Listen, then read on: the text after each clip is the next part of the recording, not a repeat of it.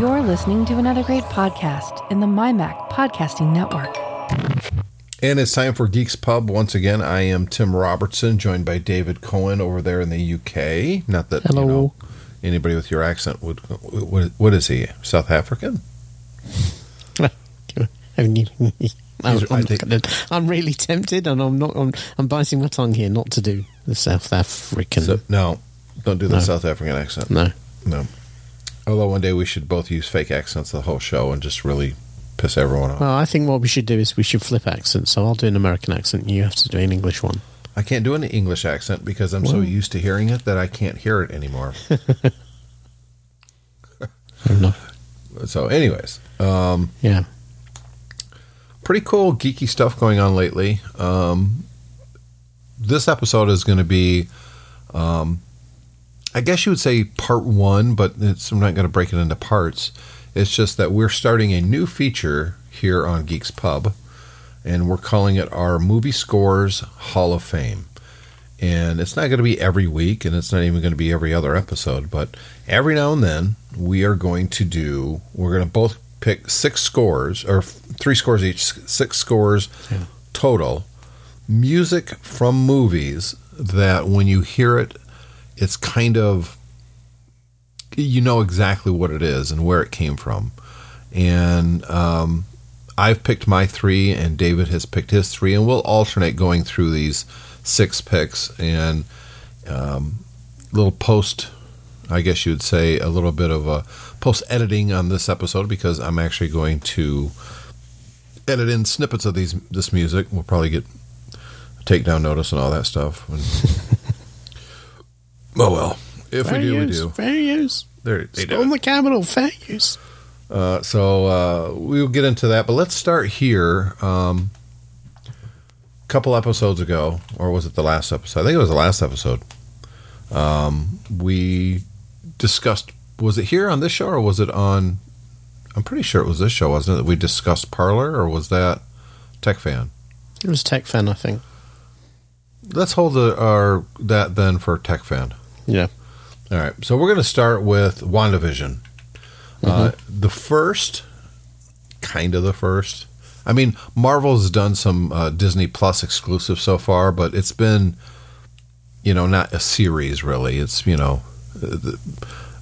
they've done I think it's called Visions or Legends or something. I don't know, where they kind of look at behind the scenes or get caught up type of stuff. That's not what this is. This is the first original series for Disney Plus from the Marvel Cinematic Universe. And David, you've got kind of an interesting take.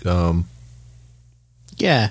So there's a couple of things to unpack with WandaVision. First of all, is that this is the beginning of the next phase of the Marvel Cinematic Universe.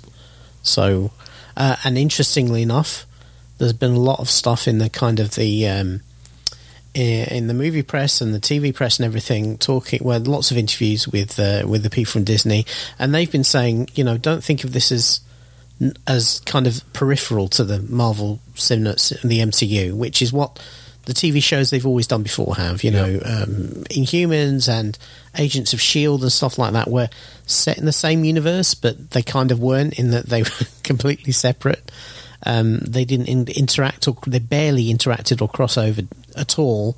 And while they talked about events in the MCU, and in fact were in terms of Agent S.H.I.E.L.D. were directly affected by a lot of the big events in the MCU, they didn't they didn't cross over at all. This is different. This is obviously, it's got Scarlet Witch and Vision in it, who were key members of the Avengers up until the end of the last movie. This is basically kicking off the next phase, and the TV shows are as much part of the continuity as the movies are. You can't really blame Disney for that, because of where we are with movie releases and that sort of thing. We have a Black Widow movie that's been sat on the shelf for 12 months now. Yep. And so this is how they're taking things forward, and this is, I think this is the problem. But if you want to call it a problem, it's kind of a nice problem to have for Disney, but it is a problem, I think, because they started advertising on TV, and my wife saw it, and she likes her comic book movie and a comic book show. And so she said, "Oh, is that Marvel?" I said, "Yeah, it is." So she sat down to watch it actually last Friday before I had a chance to, because I was working. And she turned it off after 10 minutes. And she said, "It's terrible. I don't know what's going on. It seems to be doing this sitcom thing. It's not very good. It's not even a funny sitcom. It's awful." And I turned it off. So I said, okay. So Alexandra and I sat down to watch in the evening. And I can kind of see where she was coming from in one respect, in that if you are not steeped in what this means and the weird things, the fact that, this girl has these powers and, she shouldn't be in this universe. It's not kind of... she appears to be in some sort of odd universe. And you know that the guy who's playing her husband is a character who died in the movies. And my wife saw the Avengers movies. She knows that, but she watches and she doesn't remember all the details specific. This is what I've said to you before about some people are not as deep into this as we are. And she just couldn't understand what was going on. And because it is specifically aping the kind of stilted comedy style of a mid-50s sitcom. Well, the first episode is. Yeah, the first second one episode is a 60s sitcom. Yeah, it's exactly. It's kind of a sitcom, but yeah. But the problem is that I think most people are going to watch that first 10 minutes of the first one and they're going to go, "This is dumb," and they're going to turn it off unless they know.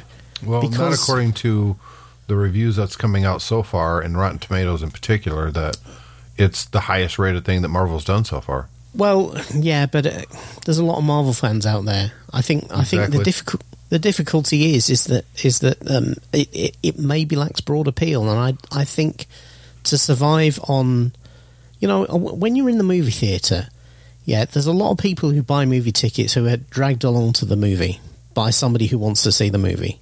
Yeah, people tend to go to the movies in couples and groups, and so you'll get a lot of relatively disinterested people coming along to a Marvel movie. Yeah, who come with partners or brothers or sisters or something like that, and they just go, "Well, I'll go and see a movie," and that sort of thing. They probably aren't as rabidly into it as everybody in the group.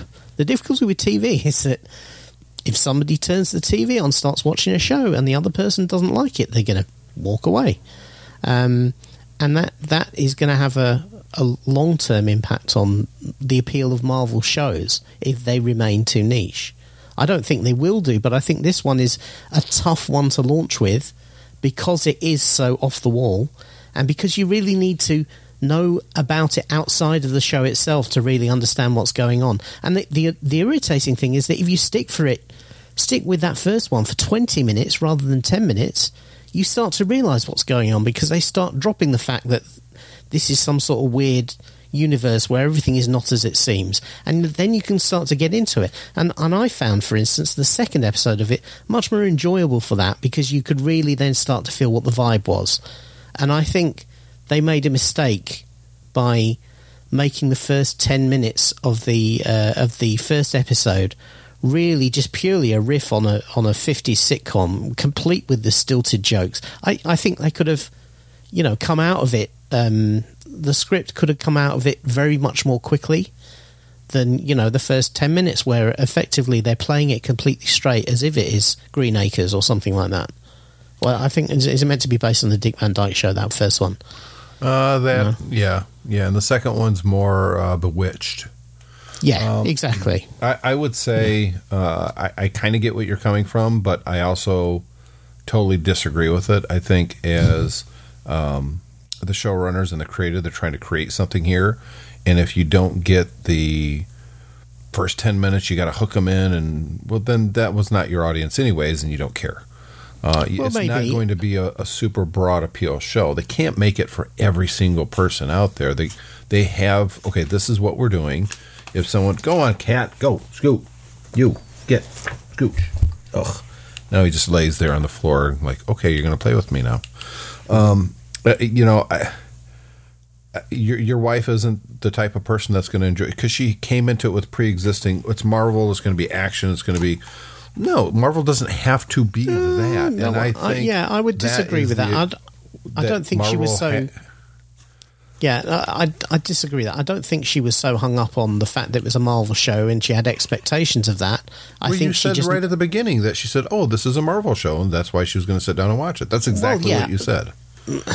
Yeah, but she watches a lot of things, and she watches a lot of things that she's never heard of, or that she has heard of and might have preconceptions of, and then find they're different. Right, and that's exactly what happened here. That she had a preconception that it's a Marvel show that she's going to enjoy. She sat down and it was something totally different, and she got... I know, but that's not... maybe I'm not phrasing it. That's not really quite what I meant to say. What I'm saying is that she saw the ads for it, but she just might as well have not seen the ads for it, in that if she'd have gone into Disney Plus and seen there was something new, even if she hadn't spoken to me about it, she probably would have started watching it anyway. Because, that's what she does. She watches all sorts of stuff that I would never even look at. All the foreign superhero stuff and the foreign dramas and Bridgerton and all these other things that really don't interest me at all. If it's new, she'll have a look at it and see if it appeals to her. And some stuff she's watched is really quite off the wall.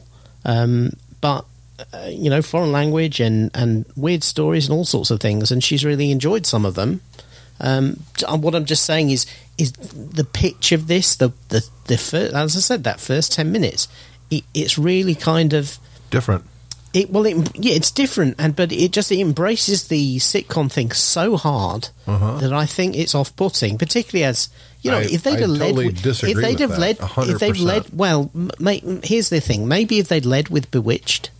If they'd have embraced the sitcom thing with Bewitched, that's probably far more, maybe outside the US, I don't know, but it's probably far more familiar to people than the Dick Van Dyke Show.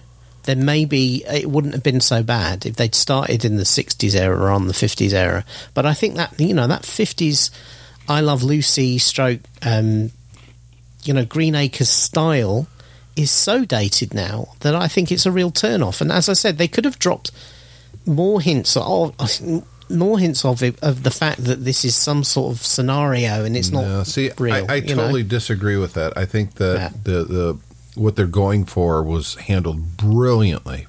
I think that it was 100% the right move not to look at the audience and go, "This isn't real, wink, wink, stay with us." No, screw that.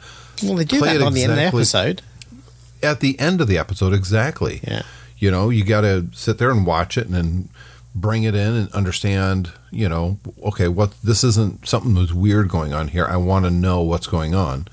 And the vast majority, people like weird. Exactly. And so, so why not make it? I mean, I don't know. There are arguments. People say, it's 22 minutes, dude. If you can't stick with it for 22 minutes, then it's not the show for you. It's just, I don't want to say it's over your head. It's just not for you. And the other obviously, once the whole thing is out there and people can binge it. I mean, we often get this with shows where people say, "Oh, the first couple of episodes you need to kind of plow through them, but then it gets really good." And I think this is going to be one of those anyway. It's only going to. I thought it was real good right from the very beginning. Well, I agree with you thought in the second episode was. Yeah, I thought the second episode. Yeah, so it's building. Was much better than the first one. Right, and the previews for the next one looked like it could be even better. So I think that this is exactly what you want to do. I think the greatest shows out there build up, and it just gets so good and good. It's just awesome. And I think that they're hitting it out of the park so far. I think the acting is first rate. The set design is awesome. I think that the story so far is very intriguing. Is Vision actually alive? Is she creating this, or is someone doing this to her? Well, they give you little teasers that. If you're again, can I finish? Sure. If you know the comic books, there's a little bit more in there for you that you're like, "Oh, okay, I know what that is." But if you're not into the comic books, you're like, "Ooh, I wonder what that is," and you're going to want to watch more. A good example of that is the logo from Sword. Sword is a kind of like a shield, but more worldly, I guess, if you'd say. It's just a different type of organization, and I think that they're. I don't know. I don't think that this is something of Wanda's creation. I think this is happening to her, or someone's manipulating her to do this. And that's the kind of thing that I want. I had a feeling that's what this was going to be when I saw the previews. But that's the kind of thing I want, more of a little bit of a slow burn, and in 45 minutes between the first 2 episodes, putting them together, they've done a great job of establishing that something is going on here. You got to come back and watch for more. They're not going to give it to you all in one big, mouthful. But when you said binging, and I think that is going to be the biggest problem with Marvel and maybe to a lesser degree Apple Plus, in that they are releasing episodes on more of a traditional basis, one every week. Now, they started WandaVision with 2 episodes just to get you hooked in, but it's going to 1 every 2 weeks after this, or 1 every week after this. I think you're 100% right that is an issue. Netflix has conditioned us to sit down and binge it over a week. That's how we are starting to. That's how I like it. I hate the ones that are doing it like this way, because I'm impatient. I want to watch the whole damn thing. So you're going to get people like me that are still going to watch it because I just got to know. But I really wish I could just binge it. And you're going to get others. Maybe this would have helped your wife if she would have known that she could watch all of them, to release the whole series all at one time. Yeah. I completely agree with that. However, just to counter your argument slightly, you made loads of references there to stuff outside of the TV show. The comics, I think an awful lot of people watching it will probably not remember that Vision died in the movie before last. They made a big deal about it. Well, I know they made a big deal about it, but they didn't reference it at all in this. And I think you've got to give the audience something to kind of contextualize this. Some people may watch it and go, what? Well, and some people may go, well, Vision's dead. I guess this is set before then. It's set in the 50s. Why you keep watching it. Look, don't give them answers right at the beginning. I mean, my problem with it is this has been. I mean, it's being promoted on TV here. It's being promoted on bus stops. Yeah, it's getting that big public awareness launch for something that's extremely niche and requires an awful lot of knowledge outside of the TV show itself. I think even the fact that despite the fact they're going to do it every week, they launched with the 2 episodes because, as we both agreed, the second episode was far superior to the first one, tells me that even they realised that maybe they didn't hit it out of the park with the first episode.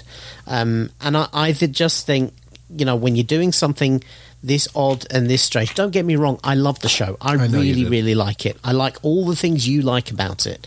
But I'm just taking the point that I had an everyman experience in my home, and I think that's an experience that a lot of people are going to have. And I think they're going to turn this on, turn this off and go, this is crap. And I just feel that Disney could do it better. No, I think it's a good thing. I think it's 100% the right direction. Here's why. It establishes that they will and they are and they can do things differently.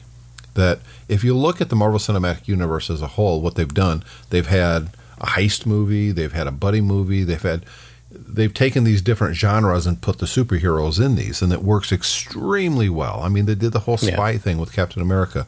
Now they're going to do that with television as well. I think that for what you or your wife probably would have enjoyed more, I think that's going to be Winter Soldier and Falcon. That's what I think that's going to be. Yeah, I agree. Because I want such a broad choice. I want more than just, it's another Marvel show. It's going to do this, this, and this. I mean, if you want that, that's what DC does with the WB shows. Every single one of those shows are exactly the same.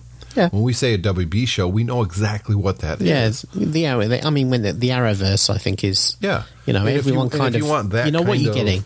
Yeah. If you already know what you want and you're going to get it 100% of the time, that's what you watch. Or you watch the Hallmark classics or Hallmark movie Christmas shows. They're all the same show.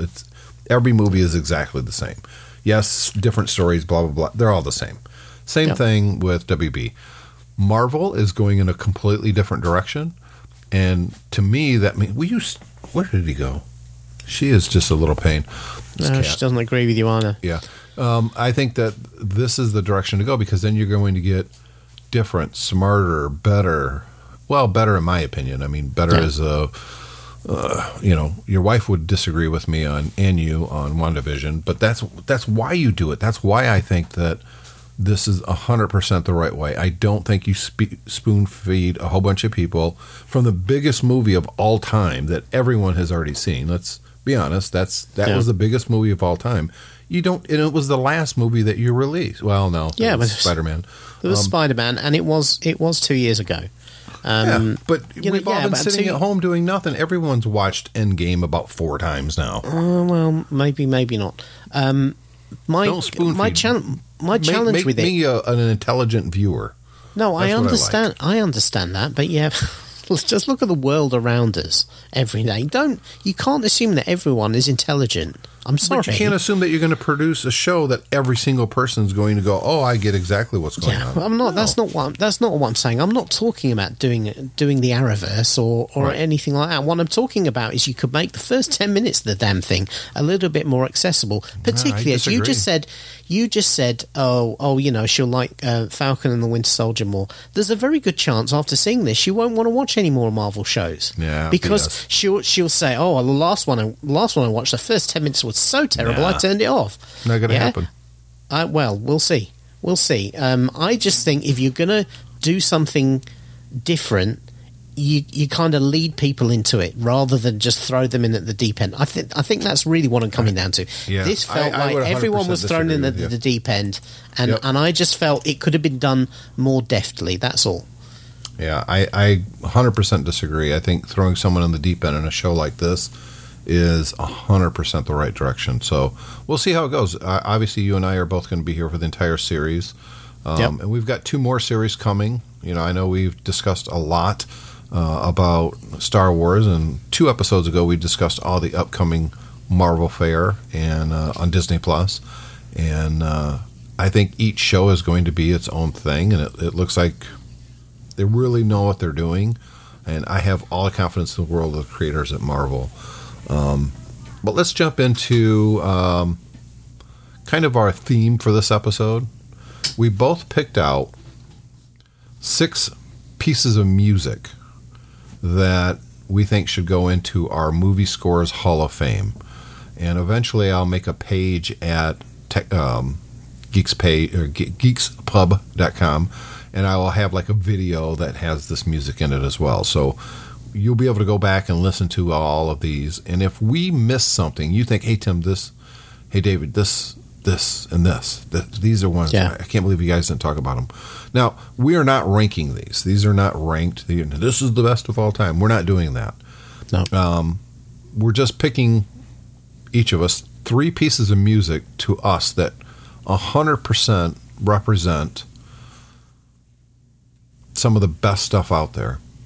And I'm going to start, David. Of course you are. The first one that I picked was the main theme from Terminator 2.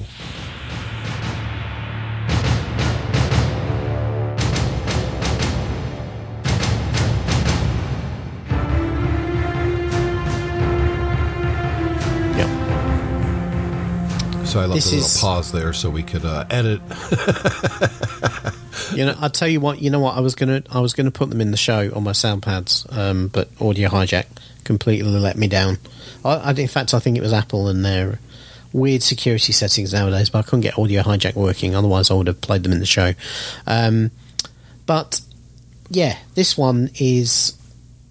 This one I think was a bit of a stealth one. Because I don't remember. I mean, you go and see the movie. The movie blew me away when I first saw it. Yeah. It absolutely. One of the rare movies that the sequel is way better than the original. Yeah, exactly. And this was when James Cameron was really picking up steam as the very radical and spectacular filmmaker that he became. And the score is really important. I mean, with all of these pieces of music, I think we want to celebrate them because the musical scores can be a really important part of the movie. Well, I think the musical score is as important as the rest of the movie. In fact, I was watching this tribute to John Williams, and Steven Spielberg was up there, and he showed a clip of E.T., which, by the way, isn't on our first 6 here, and he describes that you don't even get the main E.T. theme until this scene. that you get little snippets of it. You build up to the theme, but once Elliot and E.T. ride the bicycles up over the FBI people, the whole E.T. theme actually plays at that point. And it's a brilliant piece of filmmaking because he shows it without the music, and it's freaking kind of stupid and dull. And then he plays it with the music, and it's a 100% different experience. Oh, it just is. Yeah. I mean, music really appeals to the emotions, and it really supports what you're seeing on a two-dimensional screen. I think the clever thing about this one is that he's the composer Brad Fiedel, I think, is not as well known as some of the other people on this list. But what he did is he's with this one he really combined the beat really gives you the mechanical nature of what you're about to see. Obviously, the Terminator is about a robot, an unstoppable robot, and that kind of beat in the background that he starts with really kind of establishes that. Yeah, and that's a great. It's a great motif that's used throughout the movie. Well, a lot of scores you'll notice kind of use small beats to enhance what you're seeing, and sometimes it affects your emotions. Jaws would be a perfect example, the opening of Jaws, where the girl's in the water, and if you just listen to that, or watch that, I should say, with no music, it doesn't do anything. Then you turn on the music, that was a very similar trick. Yes, in he used a musical beat to kind of create the menace of the shark, and in the same way that the composer here in Terminator 2 does that for the machines. Yep. But the thing is then the melody comes over, and the way the melody's plays, it's all synthesized, so it sounds very futuristic. But then the actual tune is quite I wouldn't say it's a pleasant tune, but it's quite an uplifting tune. Yeah. In that it's very cleverly hopeful. Even though this is quite a dark movie. Yeah, it weaves in that kind of element of hope to it. Yep. And I think you go back and ask people, nobody can remember what the music for the first Terminator sounds like. No. And yet this one, most people could probably hum it. You probably think this is from the first Terminator. Exactly. And I think the fact that it becomes a bit of a cultural touchstone, it'll often then be played whenever anybody's being accused of being robotic or something like that. You might hear this in the background. If it becomes cultural like that, then you know it's a really great I think every single song that we picked here is a cultural touchstone. Yeah. What's your first one? So my first one is from Pirates of the Caribbean. He's a pirate. This is like when people think of Pirates of the Caribbean, this is the piece of music they think about.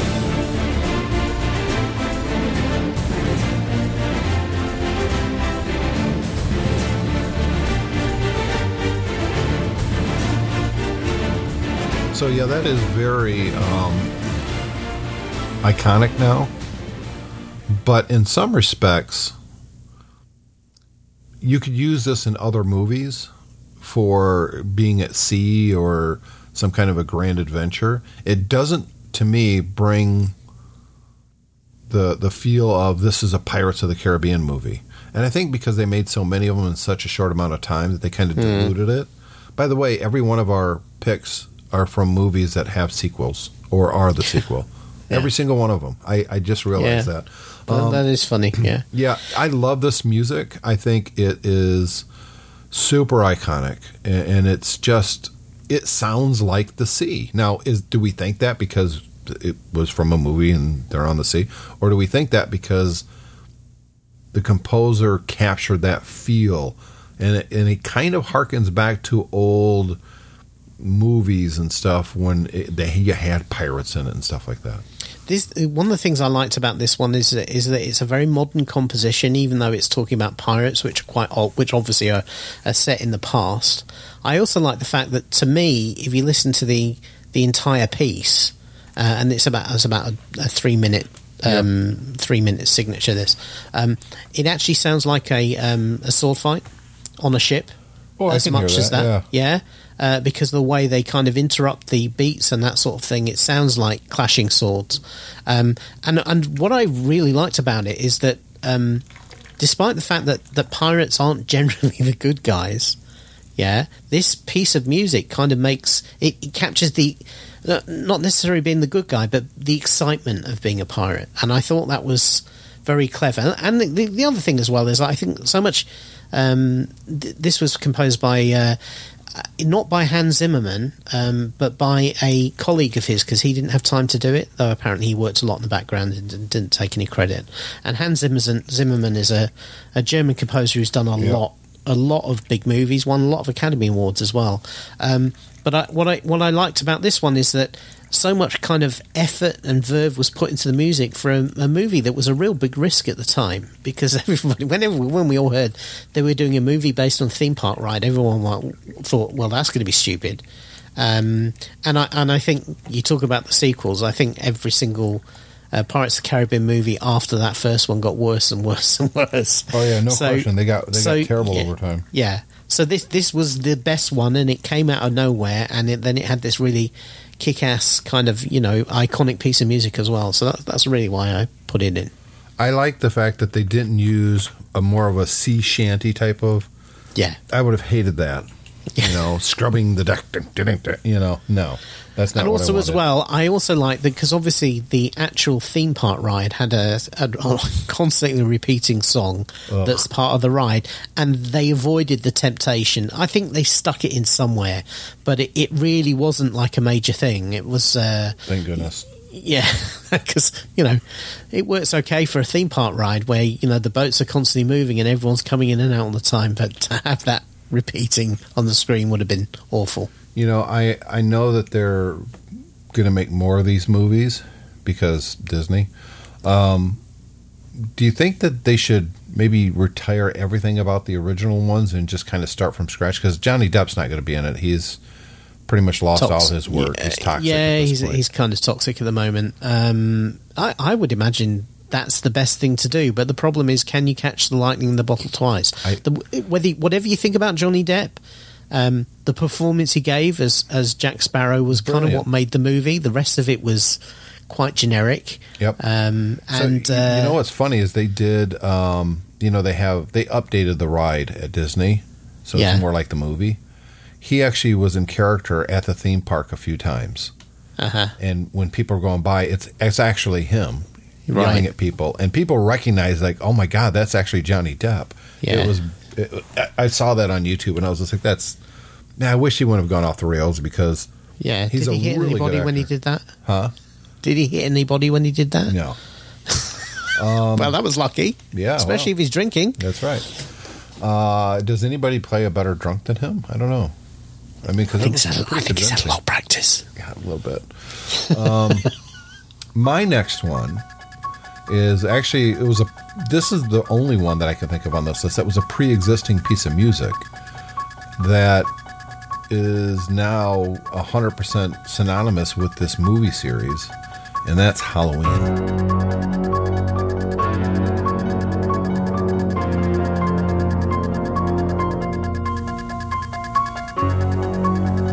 So that's Tubular Bells, right? Yeah. Yeah. So when I hear hang on a minute, no. Tubular Bells was the one that was on The Exorcist. Oh, that's right. Yeah. So which one is this? Or maybe this was created for it, because that's what I was thinking of. But you're right. I don't know. If only we had something like Google or something that had been invented yet. Doesn't matter, because when I hear that music, that's horror movie. And think about it. Usually when you think of something scary, you think of the deep notes and dun dun dun, or the Imperial March, or excuse me, something that's deep and heavy that broods menacing. This is the opposite of that.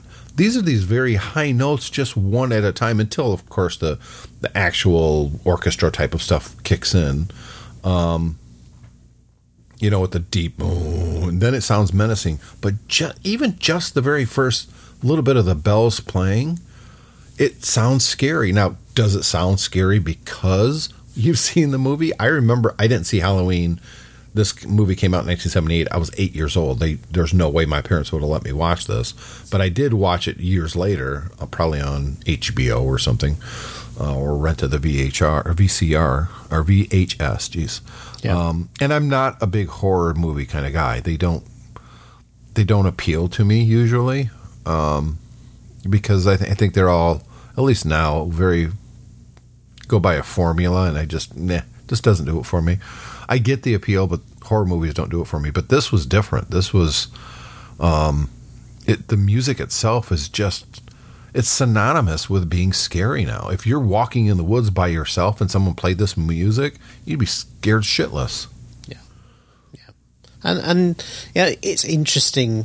It is interesting to see if the kind of the environment you get exposed to and you learn this piece of music to influences how it makes you feel. Yeah. And whether bringing those two things together is really part of the formula, because we talked about the music putting the emotions into the movie, but maybe it works the other way, and if you associate it with a particular movie, it makes you feel a certain way. I guess I think the best go hand in hand, don't they? Yeah. The movie affects how you hear the music, but the music obviously affects how you feel about the movie. Yeah. But maybe if we took footage of a horror movie and then dubbed the Superman theme over it, we could make it different. Well, maybe. Probably not, because it's too iconic. Your next one was one that I knew you were going to pick, so I didn't on purpose.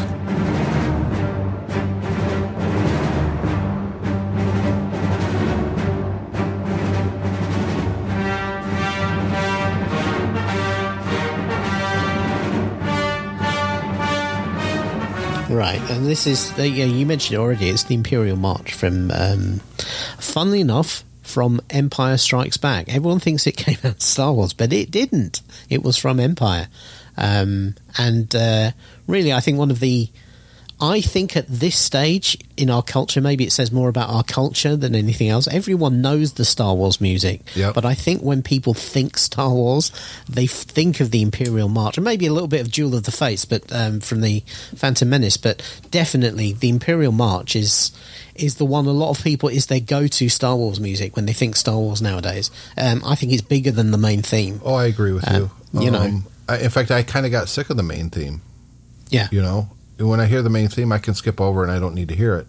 But the Imperial March is, and we keep using the word iconic, but I don't think there is a piece of music in all of the world that's more iconic than that one piece of music. And I do mean that seriously. Yeah. I can't think of another piece of music in any movie that is, I hate to use the word bigger, but bigger than the Imperial March, because it's just, although my next pick might come close. Man, when you hear it, it is the bad guy theme, but yet the music itself kind of excites you. Exactly. Well, it really brings across the kind of the awe. I mean, talk about shock and awe. The Empire's all about shock and awe. That's all they ever did. And they built big guns, big weapons, did big things. They had the big bad. And the music really brings that across. It's very interesting because despite the fact that the original Star Wars movie literally was, knights versus Nazis in space, they didn't have like an iconic bad guy theme in it. And it was really only after Star Wars became the cultural phenomenon it did after 78 that when Empire came out, they decided that they were going to have a bad guy theme and talk about knocking this one out of the park. Because the thing is, I would argue you would never have needed to have ever seen a Star Wars movie. Yeah, you could pay this to somebody, this piece of music, and what it would inspire in their imagination would be very close to what the Empire looks like in Empire Strikes Back. I agree with you. Those vast formations of ships and hardware and soldiers and everything, and kind of implacably marching forward, which of course is the whole first act of Empire, which is the attack on Hoth. And even there, this was the thing they took, which on the face of it seems the most impractical thing ever, which is walking robots as tanks. Yeah, and they made it work, and that one of the reasons it worked, I think, is part of this is the music, because it's marching music, and so it makes sense to have the bad guys be marching however they come at you, even if it's walking over an ice field. I don't think that the Imperial March played at that scene. In fact, you don't think it was in it at all? Not in that scene, no. Well, it makes me think of it. Yeah, because of the marching. Point, though, that the music, that's what it is. I mean, I bet if you go on to YouTube, you can find a collage of Imperial scenes from all three movies, and it will be playing this song. Yeah. And Hitler totally would have stole it for the Nazis in 38, 39. To be honest with you, I'm surprised Trump never played it at a rally, so there you go. There you go. My last one is when I told David that other than the Imperial March, this might be the most iconic piece of music that we have, quite honestly. From 1972's... 1972, is that right? Wow. The Godfather.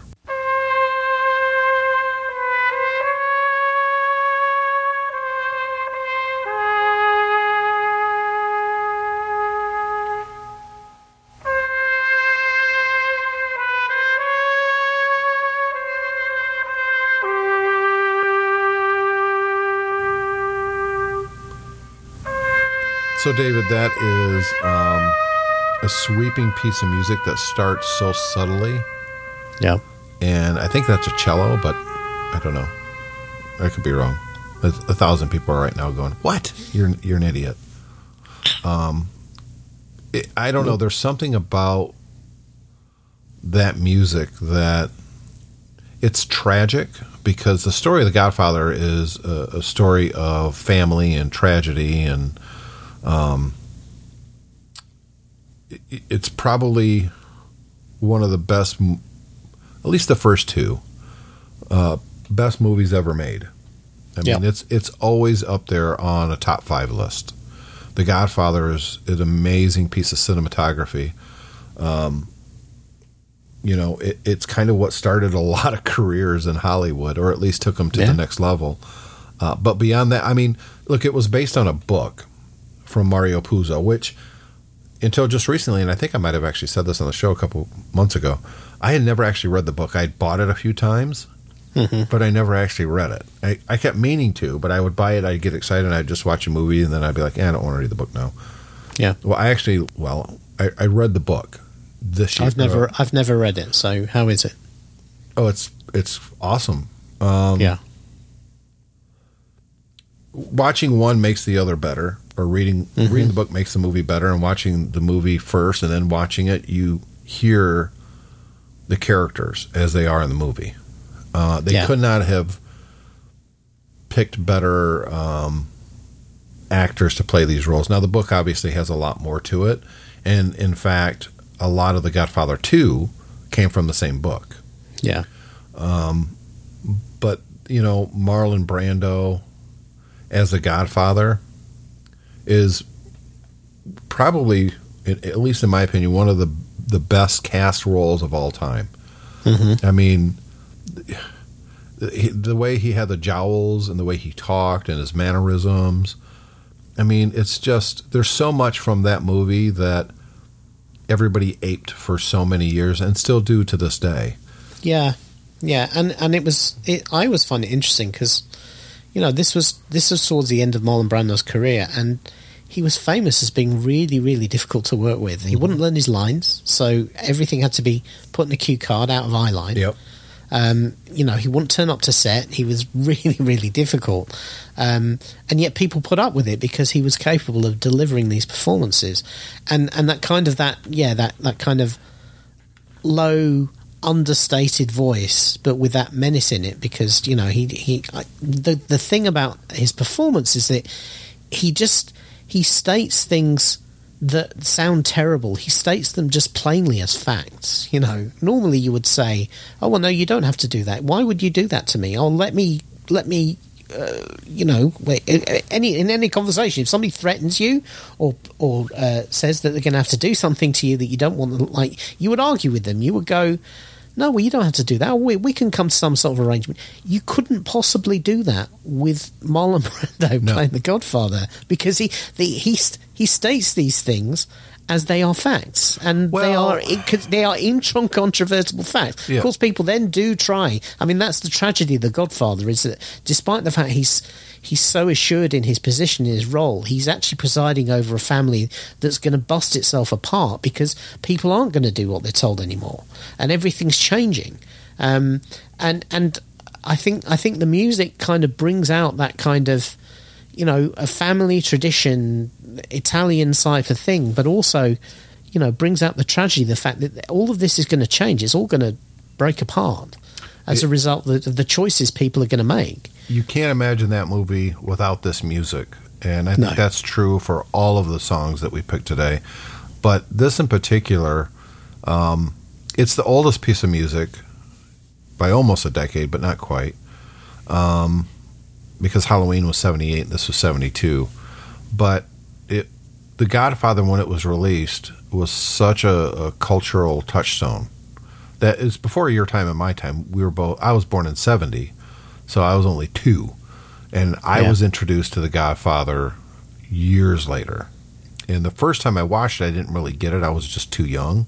But then I watched it again when I got a little older, and it just blew me away. I don't know. I can't imagine a piece of music that would fit The Godfather better than that. Yeah. Go ahead. I agree. Your last one is the theme from Star Trek First Contact.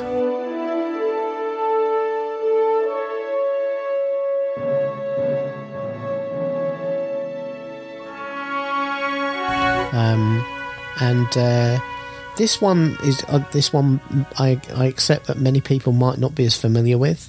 I think a lot of people in our audience will have seen the movie, but might not necessarily remember the score or the theme tune. But what really got me about this one is that first of all, First Contact was the first kind of, I think it was the first good Star Trek movie in an awful long time that basically didn't play out like a big extended version of a TV show, but actually was like a big epic movie in its own right.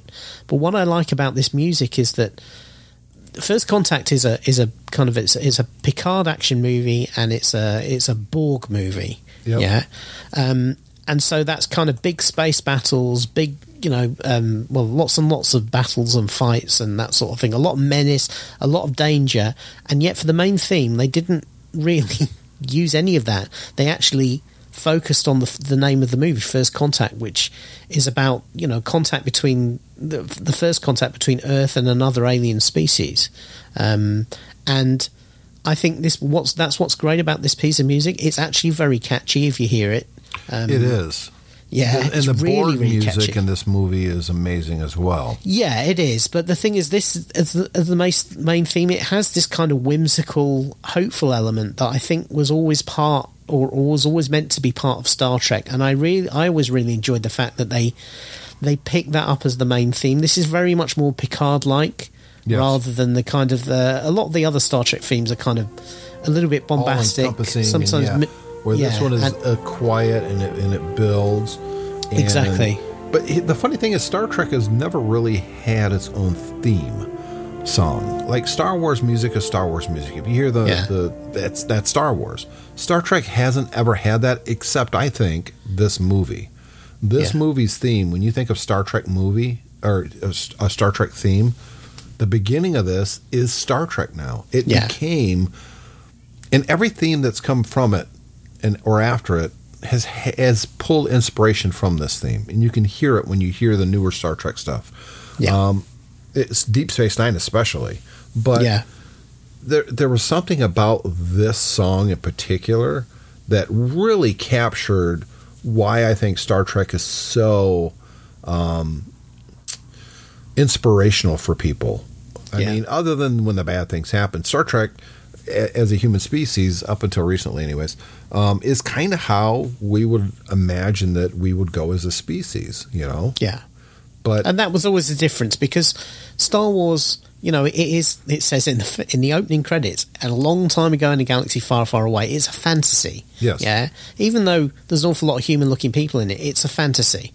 Whereas Star Trek is meant to be, this is what we could be doing in 300 years' time. Exactly. And that's the big difference. And I always like the fact that it had those.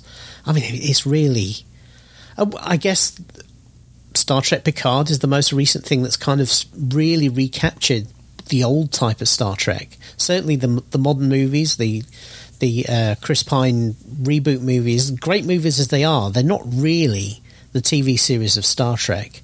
Well, when you say the TV series of Star Trek, I think that for me, the best Star Trek isn't the original series. I think they're kind of hokey, and I know what they were doing. Yeah. But the Next Generation, I think that is, for all the Star Trek stuff we're getting now, that's where it starts. It's not the original series. I know that they rebooted and all that, and they're fun movies. I extremely enjoy them. Well, they went downhill. But the Star Trek Next Generation TV series, I think is you can't pick a better inspiration. It's amazing, and that's to me that's classic Star Trek now. Yeah, agreed. And again, I think their better episodes were not always the ones with the rough, tough action in. No, particularly as a lot of those. Well, the one with Picard gets sucked into a life, and he lives an entire lifetime in a matter of minutes. And he plays the little flute, and oh my God, it's so good. I mean, it's, did he actually live that life, or did he just absorb it from this probe thing that's designed to make someone remember this species that lived that's gone? I mean, it's such a it's right up there with the opening of Up. It's one of those things that just it touches you, and it's such a brilliant show. And it's hard to capture music to encompass, because remember when First Contact came out, that show was done and over with. Yeah. And how do you capture the magic from this show that people loved for 7 or 8 seasons? I think it was 7. Yeah.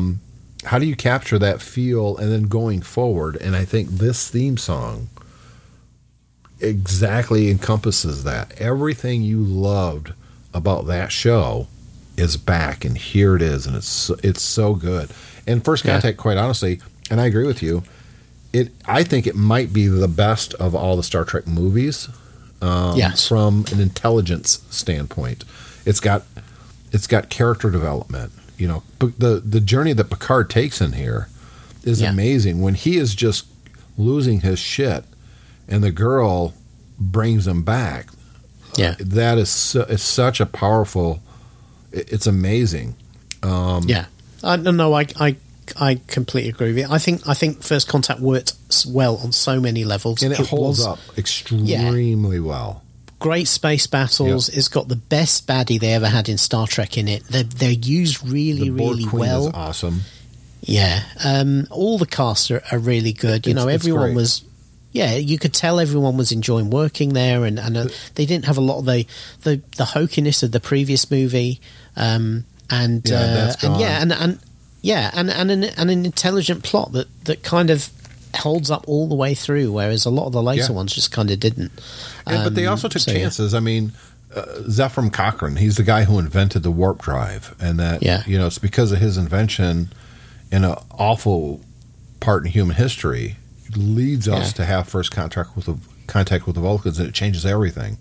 Yeah, that they held him on such a high pedestal that, especially for Geordi, that when he actually meets the guy, and he's pretty drunk disappointed. And he's kind of they have to almost force him to do the right thing. It's so good. I mean, there's just nothing in this movie that's not super enjoyable. And like I said, this music perfectly encapsulates all of that. And while taking from the past, it's also saying this is the future and look what we can do. Yeah. I think that the show Picard takes more from this movie as far as inspiration and the overall feel of it than it does The Next Generation. Mm-hmm. Yeah, definitely. I mean, it's because obviously Picard is the Borg are a major part of the plot, and it muses on some of the same things, because again, Picard's on a journey. It's like, what am I doing? What is my life for? What am I trying to achieve? Yeah. Which again is a similar sort of thing, because in First Contact he becomes obsessed with. They very clearly state the the Captain Ahab, the Moby Dick theme is right there. Is about he becomes so obsessed with punishing the Borg for what they did to him. It's much more about what they did to him than what they did to anybody else. Yeah. Which makes sense. But he completely loses sight of that. Yeah. And you then contrast it with, later on, with what they do in Star Trek Picard, with his attitude to the Borg, his understanding of the Borg, having been through it. Yeah. And also, I think his empathy towards synthetic life in general, because he's been through it, you know. Well, not only that, but because of his friendship with Data. And Data had, sacrificed himself for Picard. That's right. Really powerful themes, and I think that first season, I know they've already finished season 2. We just haven't got it yet. Was so good, and I think it's so good because of this movie.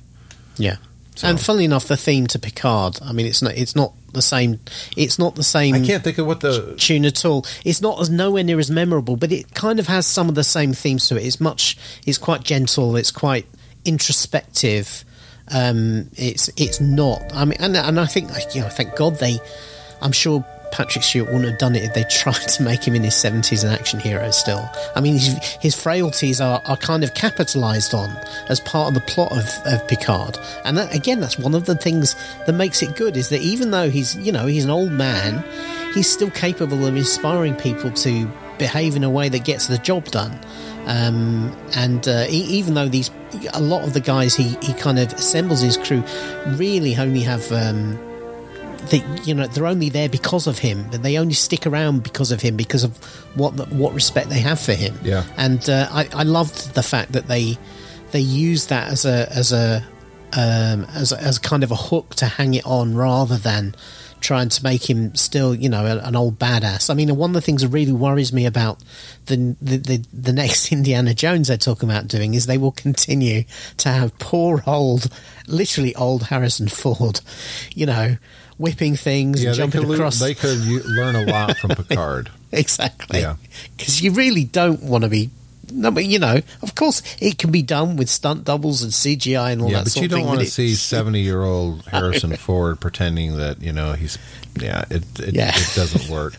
So with that is our first 6 picks. Do you agree with them? Do you disagree with them? Should there have been other things in there that we missed? Let us know. Now, this isn't a complete list yet. We're going to revisit this.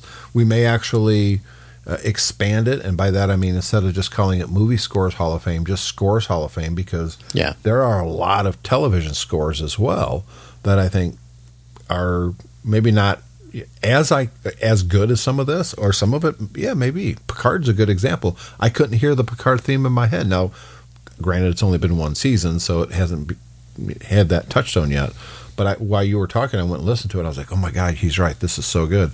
And you can hear a little bit of the inspiration in the Picard theme from First Contact's main theme. A little bit. Inspiration, let me put it that way. So let us know your guys' thoughts on our list. Send us feedback. It's the show at geekspubpodcast.com, or simply go to geekspubpodcast or mymac.com and leave a message or a comment in the show notes.